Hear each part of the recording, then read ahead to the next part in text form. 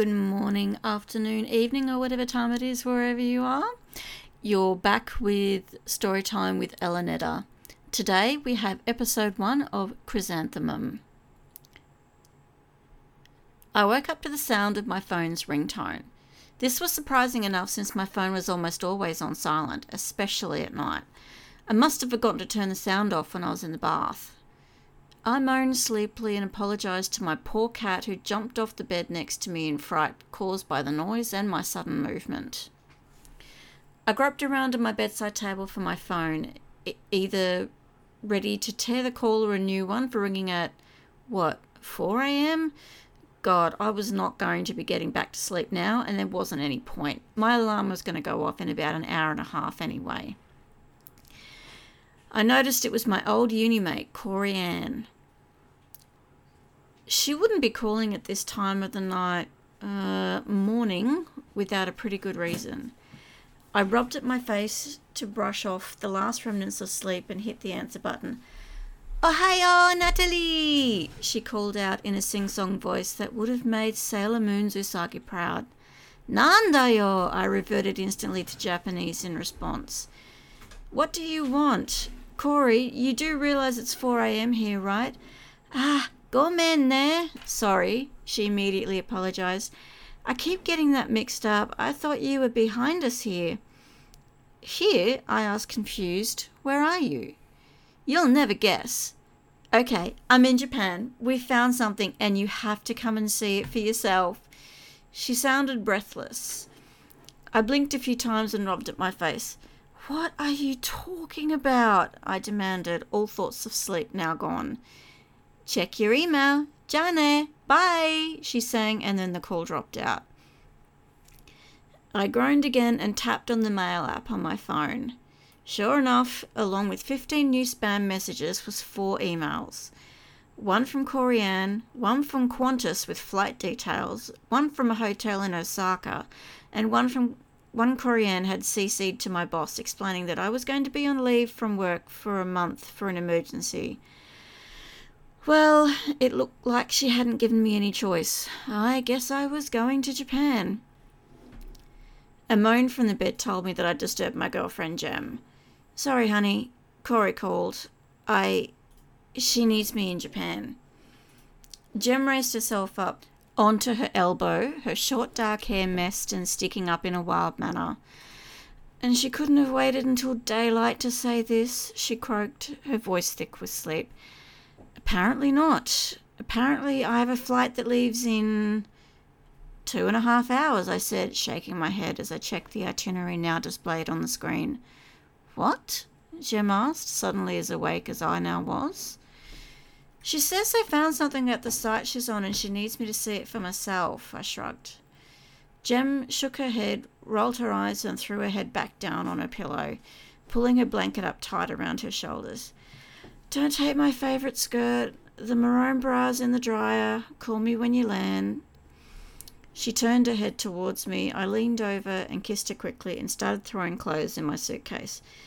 God, I was lucky to have her. If only I could find my passport. I decided it might be an idea to have a quick shower if I was going to be sitting on a plane all day. While the flight to Japan from Brisbane isn't too far compared to, say, Europe, it was still a good 8 to 9 hours. It was going to be a long day. And I think Corey Ann knew exactly what time it was. I was definitely going to have words with her when I landed. I grabbed my phone and tapped the Uber icon. Corey had paid for my flights and accommodation, so I guess I could afford to get my own way to the airport. I looked at the number of available drivers and I groaned. I suppose I shouldn't have been surprised. Even after the shower, it was still only 4:45. Sane, rational people were still in bed. I rolled my bag out into the hallway and, with one last check that I hadn't forgotten anything, I quickly slipped back into the bedroom to say a final goodbye to Jem. I gave her a quick kiss on the forehead, being careful not to wake her. She stirred slightly and rolled over. "Be safe, and tell Corey that I will personally punch her in the arm for taking my lady away from me with no notice next time I see her." she said groggily by way of goodbye. Love you, I said. Love you most, she replied. As the Uber driver pulled up, I grabbed my suitcase, document wallet, and my handbag and jumped into the car. He was driving a fairly modern Suzuki Swift, but my bag fit into its deceptively large boot without too much trouble. He turned on to the M1, and despite it being barely 5 a.m, the traffic was already starting to build with early morning commuters heading into the city for work. I had to admit, I was starting to burn with curiosity over exactly what Corianne wanted me to see. After half an hour, Josh, according to Uber, was helping me unload my suitcase at the set-down area at the airport, and I joined the throngs preparing to do battle with the bedlam that was customs and border control. Hey, I realised I could use the excuse to hit the Mac store and buy some more Fix Plus. The flight itself was pretty uneventful. I had some sandwiches, some soba noodles, and a coffee, and chatted to the elderly New Zealand couple who'd taken the seats next to me. I found out it was their first time to Japan, and other than their flight over to Australia, their first time in a plane in the last 15 years. They asked me about my trip. Was I going alone? Did I have a boyfriend or husband?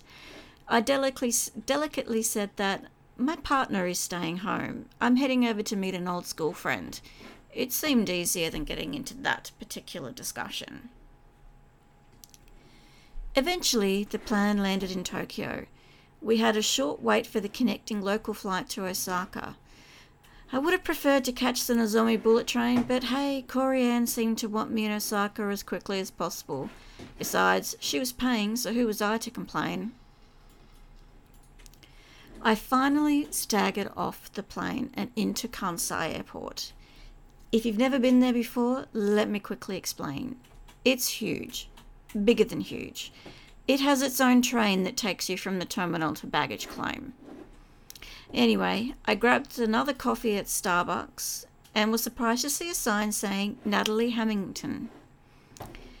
Corianne must really either be wanting to impress me or to get me to where she was as quickly as possible. I jumped into the waiting car, wondering exactly what was waiting for me, and, well, where I was going. It turned out that Corianne's site wasn't too far of a drive from the airport, only 30 minutes or so. And if I'd had hopes that Corianne was going to let me have a sleep in the hotel before taking me to where she wanted me, I was very quickly mistaken. As the car pulled up to a large temple lit up by lights, Corianne came bustling out and rushed up to me. I reached out to give her a hug, then, remembering that I was in Japan now, quickly dropped my arms and gave her a slight bow. She bowed in return and flashed me a huge grin. She grabbed me by the hand and pulled me quickly into the temple, barely giving me time to kick my shoes off. Mitte, she said excitedly. Look at this. She dragged me over to a small statue. It was small, made of jade, and the most exquisite Edo period samurai warrior I had ever seen. I brushed it lightly with my fingertip and noticed a string of kanji in the design on the katana's blade. I read it closely. Every memory saved. And as I spoke these words, a warm feeling coursed through me, and the temple seemed to fill with a mist, blurring my vision.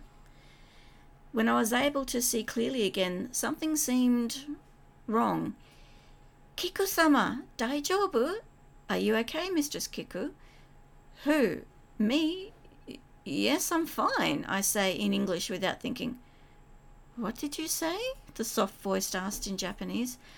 I am sorry, I switched quickly back to Japanese.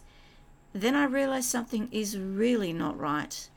I turn my head and a long, glossy, jet black and very straight hair tumbles over my shoulder. I also appeared to be wearing a formal kimono and obi. And when I looked around the temple again, looking desperately for Corianne, or at least some kind of explanation.